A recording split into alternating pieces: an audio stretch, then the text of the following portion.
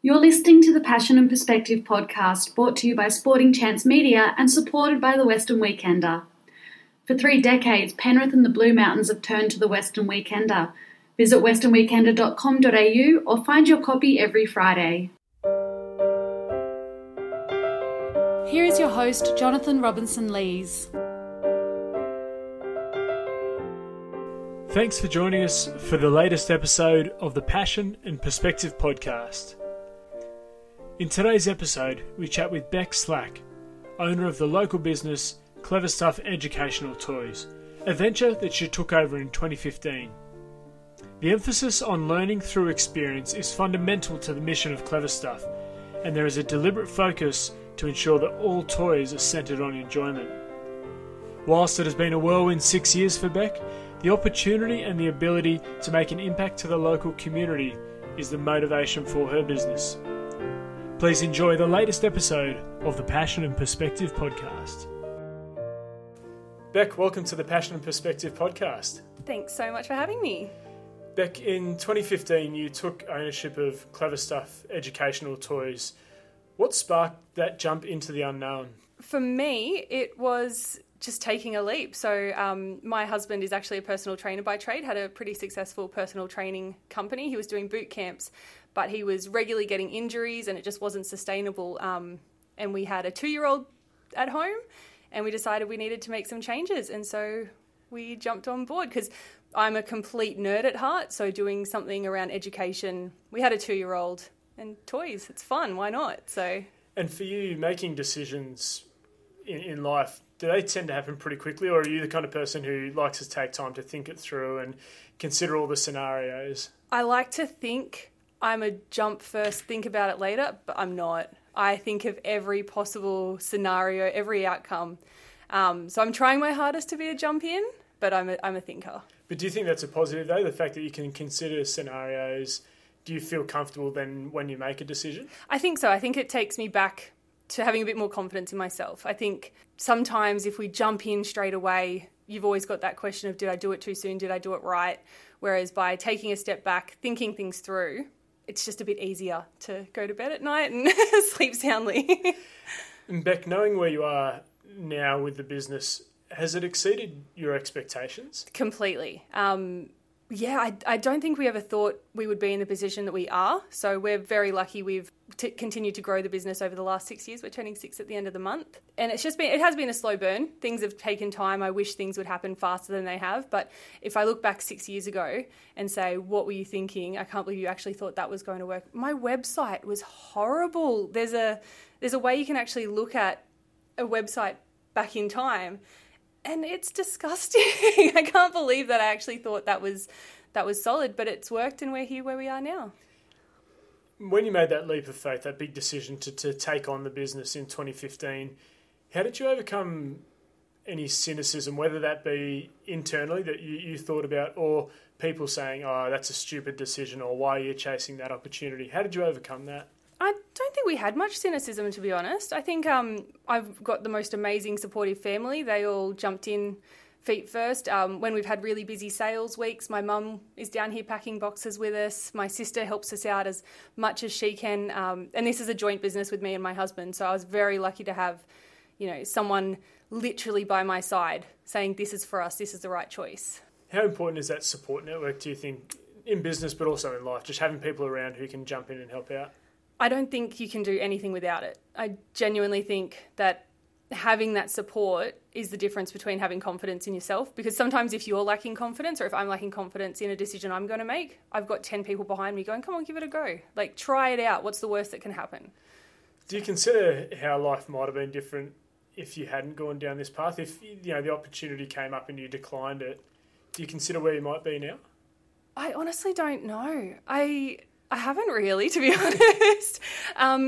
I kind of chopped and changed. I was never really set on a career path. I wasn't sure what I wanted to do after I finished school. I changed my uni course a couple of times. So I've never really been that person who always wanted to be a doctor or always wanted to be a teacher. So I think I'm very much a go with the flow kind of person. I'm just glad the flow has led me here. And being from Penrith, yep, and running a business from the area as well. What do you think is key to overcoming any barriers? Because unfortunately, at times there are, you hear about postcode discrimination and people putting a label on things. How have you gone about overcoming those barriers as a business owner?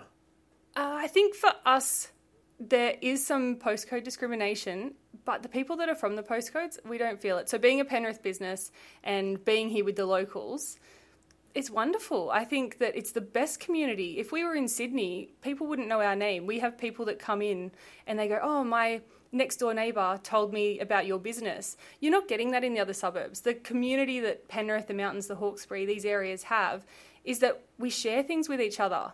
We don't have that in the city. And has that been a deliberate point of differentiation for you and your husband with the business? We were speaking before the interview about how good the local community is. Have you guys deliberately built the business around that? 100%. So all over our social media, all over our emails, everything is either from Beck or from Nate.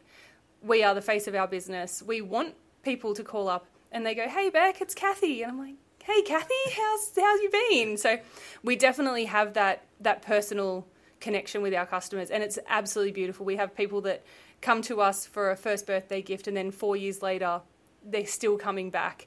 And we're building relationships. I think that's what it comes down to. It's connection and relationships. And it can be done online. We're lucky that we can send out around Australia. But the local community is really, that's what makes us the happiest in our business. Beck, you grew up in the Lower Mountains and in Penrith. What was your childhood like? It was beautiful. I had a really happy childhood. My mum is one of 8 kids. I've got 100 cousins all around Sydney, and we all grew up really close. So I had cousins at St Columbus and cousins at Blaxland High. I was at Penrith. My sister was at McCarthy. We are Penrith Lower Mountains family through and through. So yeah, we had a really great time. We always played sports. We always were involved in all different things. So yeah, my childhood was great. That element of the sport, the adventure, the community, how important do you think that is for anyone's upbringing in childhood? I was only talking about this the other day. I think that sports teaches children so much. I think it's one of the best things that parents can do. I think that being involved in team sport particularly, it's winning, losing, it teaches you so much more than just the skills on the field. I was never fantastic at individual sports. I found it a lot more pressure. But yeah, for me, sports was the kind of cornerstone of everything I did. It's where I formed my closest friendships. It's where, it kept us healthy, kept us active. Yeah. Was there a particular sport that really drew a lot of your time and attention? Netball. I was a Blaxland Redback, and my sister was too, and my mum and my aunties all played for them as well. And then as I got older, I really enjoyed touch football. Outside of sport, what do you think was the biggest influence on your upbringing? My family. Yeah, just like I said, that constant support. We grew up in a really happy household. Everything was fun. Just being around cousins and yeah. You attended Blaxland East Public School and Penrith High School. What role did education have for you and your siblings? I am an absolute nerd. I was in the OC class. I obviously went to the selective high school. I loved school. I think that school was fantastic. I was one of those kids. I didn't enjoy it at first, but once I realised this is where my friends are every day, I was the kid that didn't have days off because I wanted to be there. And was it the sense of learning? Was it success with exams and assignments? What was it specifically that you tend to enjoy from the educational side? I think it's being able to achieve something, whatever that may be. So whether or not it was learning French and actually having specific goals that by the end of the year you will learn X, Y, Z. So it was always goal focused and being able to achieve those things. In your high school years, were you drawn to particular subjects, any that jumped out to you? I liked English and I liked PE.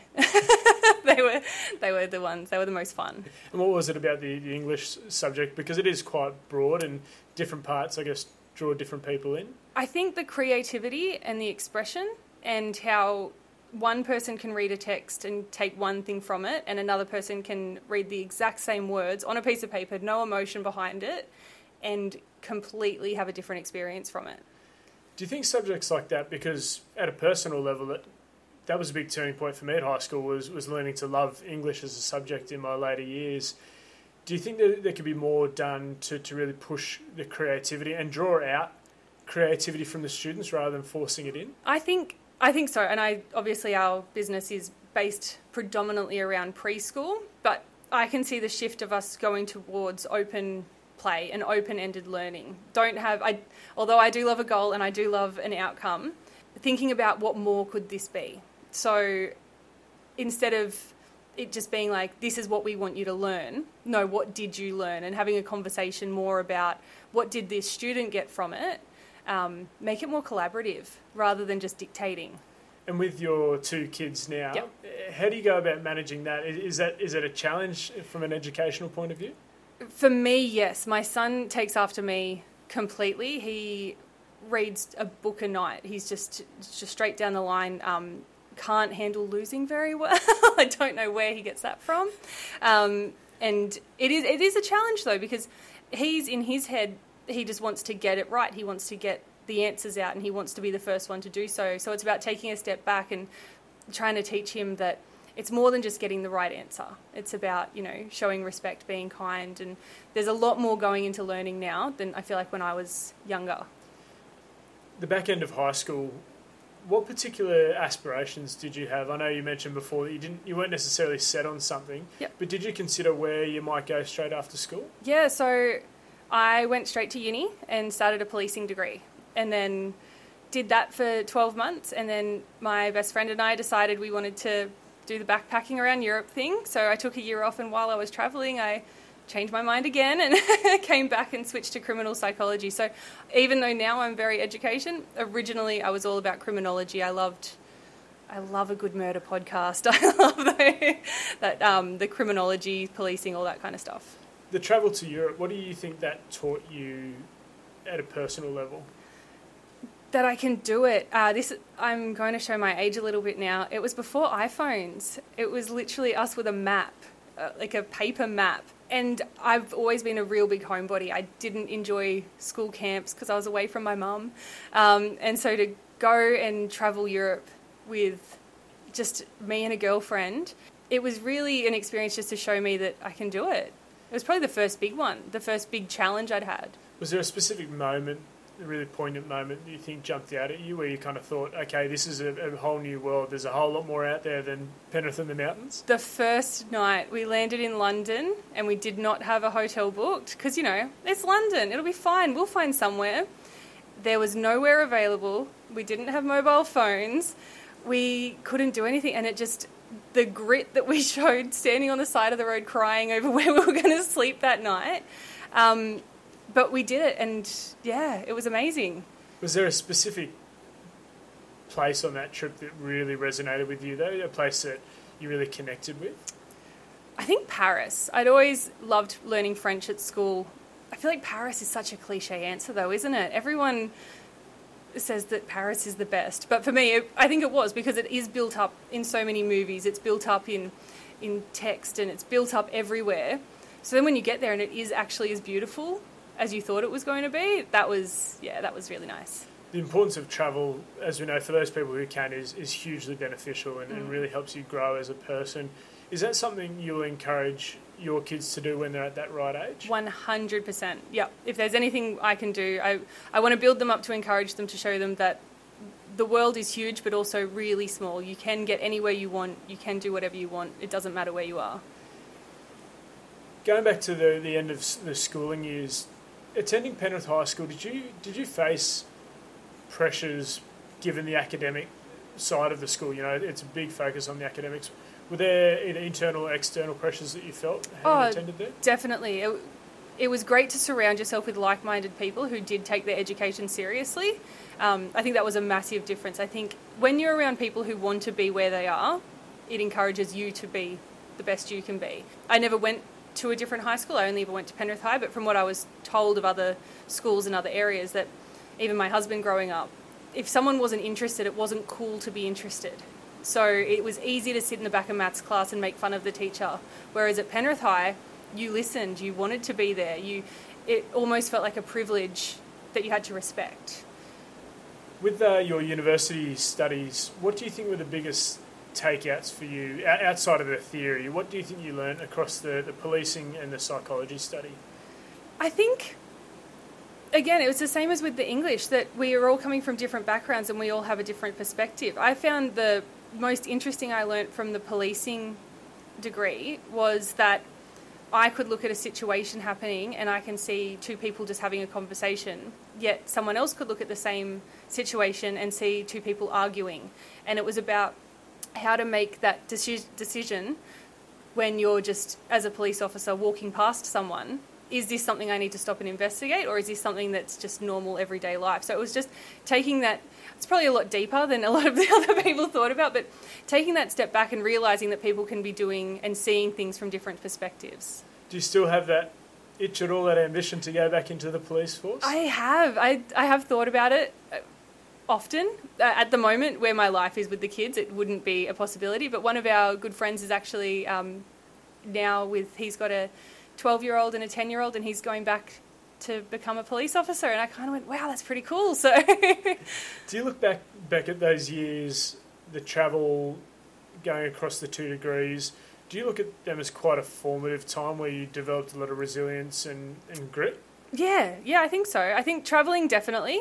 I was responsible for myself. I couldn't just ask my mum to make my breakfast for me. It was all about, realising that, no, if I want something, I've got to make it happen for myself. And with the university, I actually moved out to Bathurst. And so it was the same kind of thing. It was the first time I lived out of home. It was making those big decisions, being responsible and, getting grit. I don't have much grit, so... What was the experience like, in Bathurst, living in a country town, regional New South Wales? Did you have certain expectations going out there, what it might be like? I did. I lived in a dorm for my first year. I thought it was going to be like a sorority house from a movie, and it was not. It was people in their rooms studying and working. We were all there to get a degree. It wasn't the party scene that I thought I was, not that I wanted that, but I was expecting it to be a bit crazier than it was. It was just people living away and studying. And did you, similar to your schooling years, did you get motivation and energy by being around like-minded people and people who were committed to their study? I think that was the first time I realised that not everyone is. There were people that were just out there because their parents were making them go to uni. They had to do something else. They finished school. It was kind of the same position that I was in, even though I was very happy with my decision. People do feel this pressure that once the HSC is over, you have to make that next step. And for most people, that's university or further education. And I think it was the first time I realised that some people don't take this seriously. So I was there, my first 4 assignments, I was getting high distinctions. And then I had people who were sitting in class next to me asleep. And I was like, what are you doing here? Like, what's the point? Was that frustrating for you? It was yeah, it really was. I do have high expectations of myself. I have high expectations of others. And I kind of feel like if you're given an opportunity, use it. For your kids, again, when they finish their high school years, what kind of direction will you encourage them to go down? I think the one that makes them happiest, but also for long-term happiness. I think it's fine to take a couple of years off and travel if that's what's going to make you happy, but at the end of the day, you still need to have some kind of path. There has to be a trajectory that you're on, that it's not going to end up with you being 40, having regrets about not travelling, but also you being 40 and being like, damn, I wish I started education sooner, or I wish I had more of a solid idea about where I wanted to go. For me, it does not matter what that path is, as long as it's one that has long-term happiness for him and her. For you, did you feel pressure to go straight into university study out of school? I think not from anyone in my family, but from myself and from my school. There were very few students that didn't do that, and if they didn't, they already had a trade. I did not want to become an electrician or a mechanic, so that path was never going to be for me. I think there was a lot of pressure on what was that final UAI, what was your final number, and what are you going to do with that? That's what it came down to. It wasn't like, congratulations, you did that, what's next? It's, congratulations, you did that, now use it.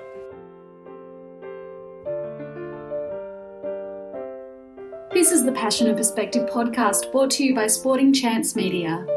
For 3 decades, Penrith and the surrounding community has turned to the Western Weekender. Whether it's the Weekender's highly revered print edition or its up-to-date news offerings through its digital presence, the Weekender truly is the heartbeat of Penrith. Visit westernweekender.com.au or find your copy every Friday.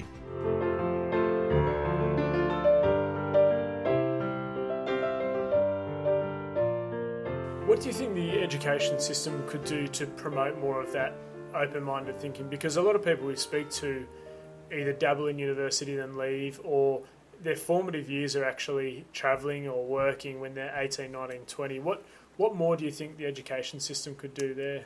I think making it more life skill based. At Penrith High, you only had the opportunity to do Unit 2 mathematics or higher. There was no general maths. And I had no idea how GST worked before I started a business. I had no idea about mortgages and all those kind of things because I never did business. I didn't even do business studies in Year 10. So I think making it more life focused rather than just here's the outcome you need to achieve it, because I had success at that. I had great success at being told this is what you need to learn, now prove to us that you learnt it. But then the first 3 years in business, I had no idea what I was doing. I had no idea how to do my taxes. I had no idea how to do any of the real things that I needed to do. No one cared that I know Pythagoras' theorem without being able to put it into real world situations. Looking back on the late teens, early 20s, would you do anything different if you had your time again? I don't think so. I think it's a hard question because I'm a big believer in that all the steps we've taken so far get us to where we are right now. So I don't think I would be here if I hadn't have done the travelling, the changing uni degrees, the working at a gym. All those steps have led me to where I am, so no. Paving your career to where it is now, how proud are you that you've done so without the formal training that a lot of people might have when they're running their own business? I'm super proud. It's not a self-made, it's not a unicorn. We're not something that's just happened overnight. But I think the way that this business has gone from the little seed that we bought to now, it's not a full tree yet. We're still growing. I think the sky's the limit at the moment. But I'm really proud of where we are. And I'm actually really excited for where we will be. Like, I'd love to revisit this in 5 years and say, that was your first 5. You were super proud by having this business as it was then. Now look at what you've achieved since then. So, do you think part of the enjoyment with your business comes from that learning, the fact that you are learning whilst you're doing? I think it's learning whilst I'm doing, but also, again, it's outcomes. It's so data driven. I'm very lucky that because it is a retail store, I can actually look back and say, well, compared to 2019, we've had a 28% growth. So it is being able to, yes, look at it and the feeling is great growth, but also the numbers kind of back that up. Given those years of, I guess, self-exploration that you had before starting the business, why did you take on Clever Stuff? What was the moment in time that took you down that path?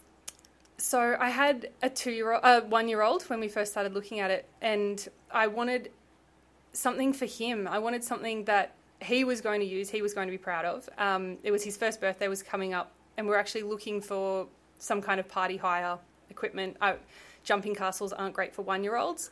So we were looking around and we thought, look, there's a massive gap in the market. What can 1-year-olds have at their birthday party? So we started to explore that, and then the opportunity to purchase Clever Stuff presented itself to us, and we thought, you know what, that's a business that I completely believe in. It's eco-friendly, it's educational, it's fun, it's really fun. So, and it was something that I know that brings value into people's lives. So the opportunity was there and we just took it. Taking the business from previous owners, did you face any pressure or expectation with that?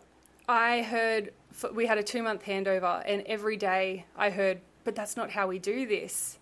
And my response was, but that's how I do this, and it's now mine. So there was a lot of, it was their baby. I understand, I get it. They had built up this business to a point that they had then outgrown, and we were coming in and taking it on. And it would have been very difficult for their perspective to see us going in and saying, well, what you were doing isn't exactly what we believe is the best opportunity. So that would have been really hard for them, but it was also difficult to hear that kind of, it was never meant in a malicious way, but it felt like I was being questioned in my capabilities. Were you guys 100% in at the time when you bought it in 2015? Or was it a bit of a, we spoke earlier about that leap of faith, were you kind of 70% and you taking a bit of a jump? I reckon I'd probably be 50%, but my husband, he jumps off the cliff and builds a plane on the way down. He's got no problems taking big risks. His belief is no risk, no reward. So I take that step back. I'm analysing everything. I'm not sure it's the right thing to do, but with his support, he basically said, let's do it. What have we got to lose? So no, I was not 100% in, but I got there in the end. And was there a mentor or a guiding hand for the both of you taking on the business? Not so much for taking it on. We have worked with some business coaches in the past. I'm a part of some really great business membership programs, but it's more just finding other people who are in the same kind of, experiencing the same challenges. So for me, it wasn't a mentor as such, it's peers, and just being able to say to someone, business is really slow this week, and then they go, me too. And it's just about seeing kind of behind the curtain, because I think social media and a lot of business groups on Facebook, we all want to see the best and we all want to show the best, but it's not the best all the time. And sometimes it feels like you're not doing the right thing, or the choices that we've made aren't the right ones because they're not showing results straight away. But it's just, the whole industry might be slow for a couple of weeks, or for us being toys, when Mother's Day comes up, we're always a little bit slower because people's focus moves elsewhere. So it's just kind of seeing behind the curtains with peers rather than just having someone tell me what to do, because I'm not great at listening to those. You touched on the bit of resistance from the previous owners with your ideas. Do you see yourself and your husband as pioneers in the work that you're doing, and is that also a motivation for you to prove people wrong? Yeah, I think in the childcare industry we definitely are. So the way that childcares have traditionally worked is the big businesses will send out a sales rep with a big phone book size catalogue, and they'll sit there and place an order. We wanted to try and bring people online and make it easier. You can shop at 2 a.m, but you don't need someone with you watching you while you shop. Get online. It's so much easier and it's so much better. We have faced some resistance with childcare owners being, we just prefer to talk to someone in person. And that's fine. Everyone has their own experiences. But that's kind of been the biggest resistance we've found in the industry. The hard thing for parents and grandparents is, unfortunately, there are online dodgy businesses. And so having people actually call us and say, we just want to make sure you're real before we place an order, because they have been burnt. How do you overcome that, the hesitation to jump online and embrace technology? I find it really frustrating. I think that it opens up so many doors and so many opportunities, and sometimes some of the childcare centres, they're stuck in the past, which is not helping. It's not helping their industry. It's not helping at all, because by only going to the same place doing the same thing, you're not growing, you're not developing, you're not able to see all the opportunities that are out there and all the other potential businesses that you could work with. For parents and grandparents, I understand, and it's just the matter of getting on the phone, and if someone sends us a message and has their phone number in it, I'm not going to reply by email. I'll give them a call. It's all about that personal connection. Beck, what was day one like for you and your husband when you've bought Clever Stuff educational toys? Were you nervous? Were you excited? What did the day play out like? I was everything. I was so nervous. We had no idea. We just knew we wanted to make some big changes. And so that is the point that I did jump in head first. Look, if we're doing this thing, I'm going to do it right. I sat on my computer and I refreshed the page all day just waiting for sales, just making sure I was doing the right thing. Yeah, it was really nerve-wracking. You hear a lot of businesses, early on it's toil. They're potentially working at the back of a garage to get things up and running. What was that first year like for you guys? We did it a little bit backwards because we bought the business. We already had a warehouse. We already had a forklift. We already had all these things that, a lot of businesses, it is a step-by-step progression. And I do feel like I jumped in the deep end a little bit in that regard. Our learning curve had to be much steeper because the risk was greater. I already had a rent that I had to cover for the warehouse, and we already had workers compensation insurance that needed to be sorted. So we definitely skipped quite a few steps that a traditional entrepreneur would probably take when starting up their business. So that made it extra nerve-wracking for me to kind of jump in the deep end. We already had responsibilities, but it also meant that we did have some good backing behind us. We looked much more established. We felt much more established. And I think that led, whether or not it was real confidence or fake confidence, it gave us a sense of, we can do this. This is already happening. Now just roll with it. Let's make it bigger. And for you and your husband, was there any other backing, any other income? Because you hear a lot of people when they want to start a business that they'll kind of keep something else going in the background and build momentum, that trapeze analogy, that eventually you have enough to jump off. Or for you guys, was it start from scratch, clean cut? We pretty much did start from scratch, clean cut. We were very lucky when we sold our house, and we had when we bought, it was between the booms. So we were very lucky in that respect. But we believed in it. We jumped in. What was the worst that could happen?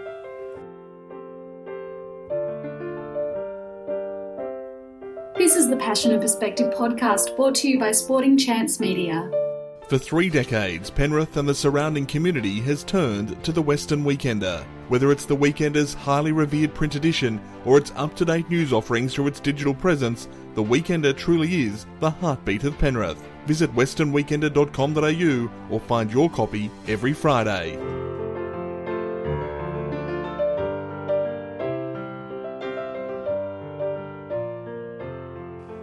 You hear a lot from other business owners that they're referred to as lucky, that people looking outside into a business say, oh geez, you're lucky to have that success. And the same goes for musicians and sports people, that people don't appreciate the hard work that goes in behind the scenes for years and years to get to where you are now.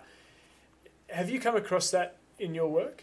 Yes, and it is my least favourite term in business. There is no luck. There is no overnight success. Even Uber, any of the big businesses, they have hustled and they have worked for years. And just because it's exactly like what I was saying before, just because something's behind the curtain doesn't mean it's not happening.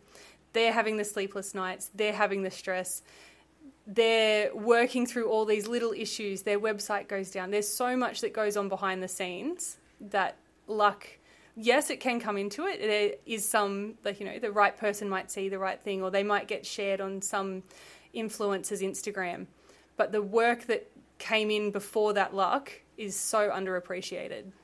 Do you recall a point of inflection with the business where you both thought, okay, we're on here, this has got some legs behind it? Because early on, I'd imagine it was just head in, making this work. Do you recall that moment where you said, okay, we're on to something here? Yes. When I realised we hadn't gotten through all the orders before the courier came to pick up, and we went, we're actually too busy to keep up. And that's when we have had assistance with my mum, and over Christmas time, it feels like a lot of people might look at it and go, oh, that's so, that sucks. You have to work 7 days. No, this is what we want. My husband, I've said to him a few times, oh, you've got an easy day today. There's only a handful of orders that have come in. He said, I don't want any easy days. I want the hard days. And it's just changing our mindset that when we're busy, for me, that's the best thing ever. For you, what does 5 years from now look like for the business? Where is Clever Stuff Educational Toys? I see no reason why we can't build up Clever Stuff to be the next iteration of Toys R Us. We do focus on wooden. Nothing is plastic. Nothing has batteries in our stock range. But I don't see why it can't be a household. Why can't we do that? We can. Let's do it. Do you put your finger on one single thing that's been the key to the success to this point? I think just that personal connection. I think that's the biggest thing, and that goes across everything that we do. If something goes wrong, we don't ignore problems. We're straight on the phone. We're so sorry this happened. Let's come to a resolution. We don't shy away from the hard conversations. If there's an item that arrives damaged, what can we do to fix this? It's about taking that responsibility, and at the end of the day, people are trusting us, so I've got to show respect to that too. So it's about making sure that every time I send something out, I'm proud of what I do. It's every social media post. I don't want to offend anyone. I don't want things to be misinterpreted. It's just about making sure that I'm proud of everything that we do and everything that we say reflects our morals as a whole. What advice would you pass on to other local business owners who are very much in the startup phase? Ask for help. There is absolutely no shame. No one knows it starting out. I wish I had have asked more questions at the start. It would have saved me many, many sleepless nights. Ask for help. Get a really good accountant. They are worth their weight in gold. And trust yourself. Other people have done it. You can do it too. Do you think there is a misconception early on with business that you should know everything, that you should be starting a business and be across everything that's involved? Yes, and I definitely felt that myself. You're expected to know how social media works, how advertising works, how you can do your books, stock keeping, insurance. There is so much and you cannot know it all. So find the people that do know it, ask them for help, because why struggle through when there's someone else who can help you out in 5 minutes' time? Your work is all about promoting education through toys, as you referred to. Why is that so important to you? It's the same thing. It's a connection. So I think promoting education through toys is setting up a foundation to love learning. If you make learning fun for a 2-year-old, they've got more chance of thinking learning's fun as a 12-year-old and a 17-year-old. So if you set up that we can enjoy this, but you're still learning something at the end of the day, that's such a great foundation. But also it's encouraging quality time for families, actually spending time. Don't sit down and just watch a movie every night. Actually spend some time playing some board games. It's developing language when you're talking about what you're doing, your math skills and hand-eye coordination, the actual skills children are developing while they're playing. It's absolutely phenomenal. And whereabouts do you draw your product inspiration from? If I wouldn't have it in my house, I don't want it on my shelf. So we would never stock a product just because we think it's, that's what we should do. We actually genuinely believe in every product. It has to have educational value. It can't be battery operated. There's no flashing lights. It's all about imagination, getting the child to engage with the toy. It's not pushing a button and see what happens. It's that block turns into a spaceship. And then the next time you play, maybe it's a cow on a farm. That developing the imagination and spending time together. The world we're in these days, a 2-year-old's very comfortable with an iPhone in hand. How have you gone about, both personally but also as a business, overcoming the traditional toys versus the tech debate or challenge? I think there's a place for both. I think the world that we live in, like I said, where we have resistance of people not wanting to shop online because it's not the way that it's always been done, but that is the way the world's moving. And I think that by completely ignoring that tech is there isn't making it go away. So by embracing it, I'm not the biggest fan of kids sitting on YouTube and just mindlessly scrolling. But on the flip side, adults do that too. I think it's coming to terms with the moderation. It's children are going to be tech. They're now teaching coding in primary school. We are expanding and we are embracing it, but it is also, let's pull it back a little bit. And like I said, spend quality time. Why did you land on the wooden toys? It's very much a nostalgic play, going back to I guess our childhoods and childhoods before us. Why is that so important for you guys? I think it's a social responsibility as part of it. So for me, I try my best to make sure that I'm living as eco-friendly as I possibly can be. And so moving away from the plastic, disposable, one-use toys has been a really big thing that I think should be happening. It's also the feel of them. They feel different. It feels something different when you play with a wooden toy versus a plastic toy. It's, like I said, that imagination. The blocks building different things. It's old school. And how does the process work, Beck, getting an idea for a toy or a product, getting it from concept stage to reality? We're lucky we're retailers, so I don't have to do much of that. We work with some big global brands, so we get feedback from our customers. I don't have to worry about the manufacturer. I don't have to worry about any of that because that's a whole nother ballgame. But we go to our manufacturers and we say, look, we've had really great feedback of this toy. We just think you need to make some tweaks. We had one of the leading manufacturers out a couple of years ago and we were having a chat with them about the trends that we're seeing. And the following year, they actually brought out a whole range of pastel coloured toys but the toolbox has a pink hammer and a yellow screwdriver, and the train set has pinks and blues and yellows. So it's about, I don't believe in boys' toys and girls' toys, and we're seeing the shift of those from the feedback we've gotten from our customers. When you take a step back from the business, say in 20, 30, 40 years' time, what change will you hope to have seen as a result of Clever Stuff? That more kids are enjoying learning. I think that's the most important thing. Like, the whole idea is learn through play, have fun while you're learning. Learning doesn't need to be sitting down memorising your times tables. You can make learning fun. And I hope that the toys that we provide to families, that they're being used in a way that in 20, 30 years' time, those kids become parents, they're doing the same thing with their children, and it just becomes a natural progression of, we're going to teach our children in a fun way. Was there a particular toy that you had growing up that you've been able to utilise through Clever Stuff? I really just, we've got Jenga, well, not Jenga, but Jenga. And just, they're all the classic toys. The Build-A-Picks, I don't know what you call them, but they're the little coloured, different shaped blocks, and you put them on a pattern. And I remember playing with them in preschool. It's learning colours, learning shapes, hand-eye coordination, all those things that now I'm enjoying watching videos of our customers playing with the exact same toy that I remember playing with at Glenbrook Preschool. So, what has parenthood taught you? You've got 2 young kids, as you mentioned. What have you learned from that? That we're not going to get it right all the time. That mum guilt is real, but something that can't be helped. So I think everyone, as long as you're trying to do your best, and I think that's in business, in life, sports, academics, as long as you're trying your best, it's all going to end up okay. And what role have the 2 kids played in the business? They are the best toy testers you could possibly ask for. So we do get samples and we take them home and we'll watch to see if they play with them. They're great. Do you believe in life, Beck, that we find or create ourselves as people? And you alluded to it earlier, but do you feel that the path is laid out for us from point A to point B, or that every decision you make shapes where you end up in life? I think every decision shapes where we are, just not getting on that train. It's very sliding doors. I think that every choice we make impacts the next choice, and getting from A, you will always get from A to B, but the path is different.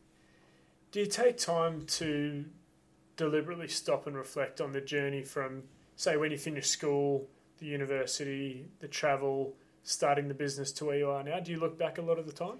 Not often.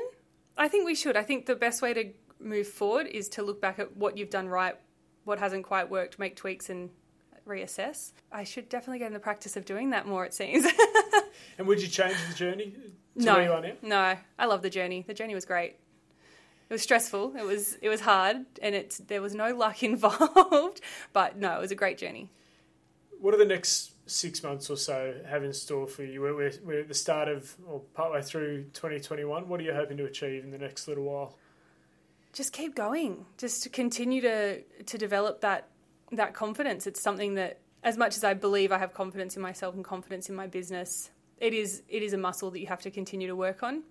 Just putting myself out there for more opportunities. I think Clever Stuff has gotten to a point now where it is its own beast in a sense. So now what's the next step for me? Is it helping other businesses? Is it we're going to start looking at what more I can do beyond just working in Clever Stuff?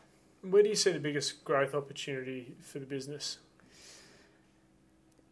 I think we haven't tapped into, we're not at capacity for what we're already doing. I think if we can just continue that growth that we've already seen, the pool of parents never ends in Australia. There's always babies born every minute. So just making sure that as people age out, we're aging new people in and just staying relevant.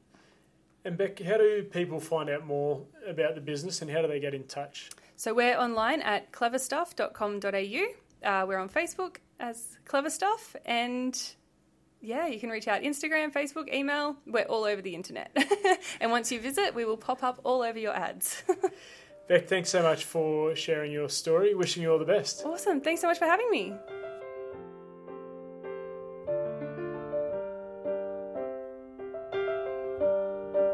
Thanks for listening to the Passion and Perspective podcast, brought to you by Sporting Chance Media and proudly presented by the Western Weekender.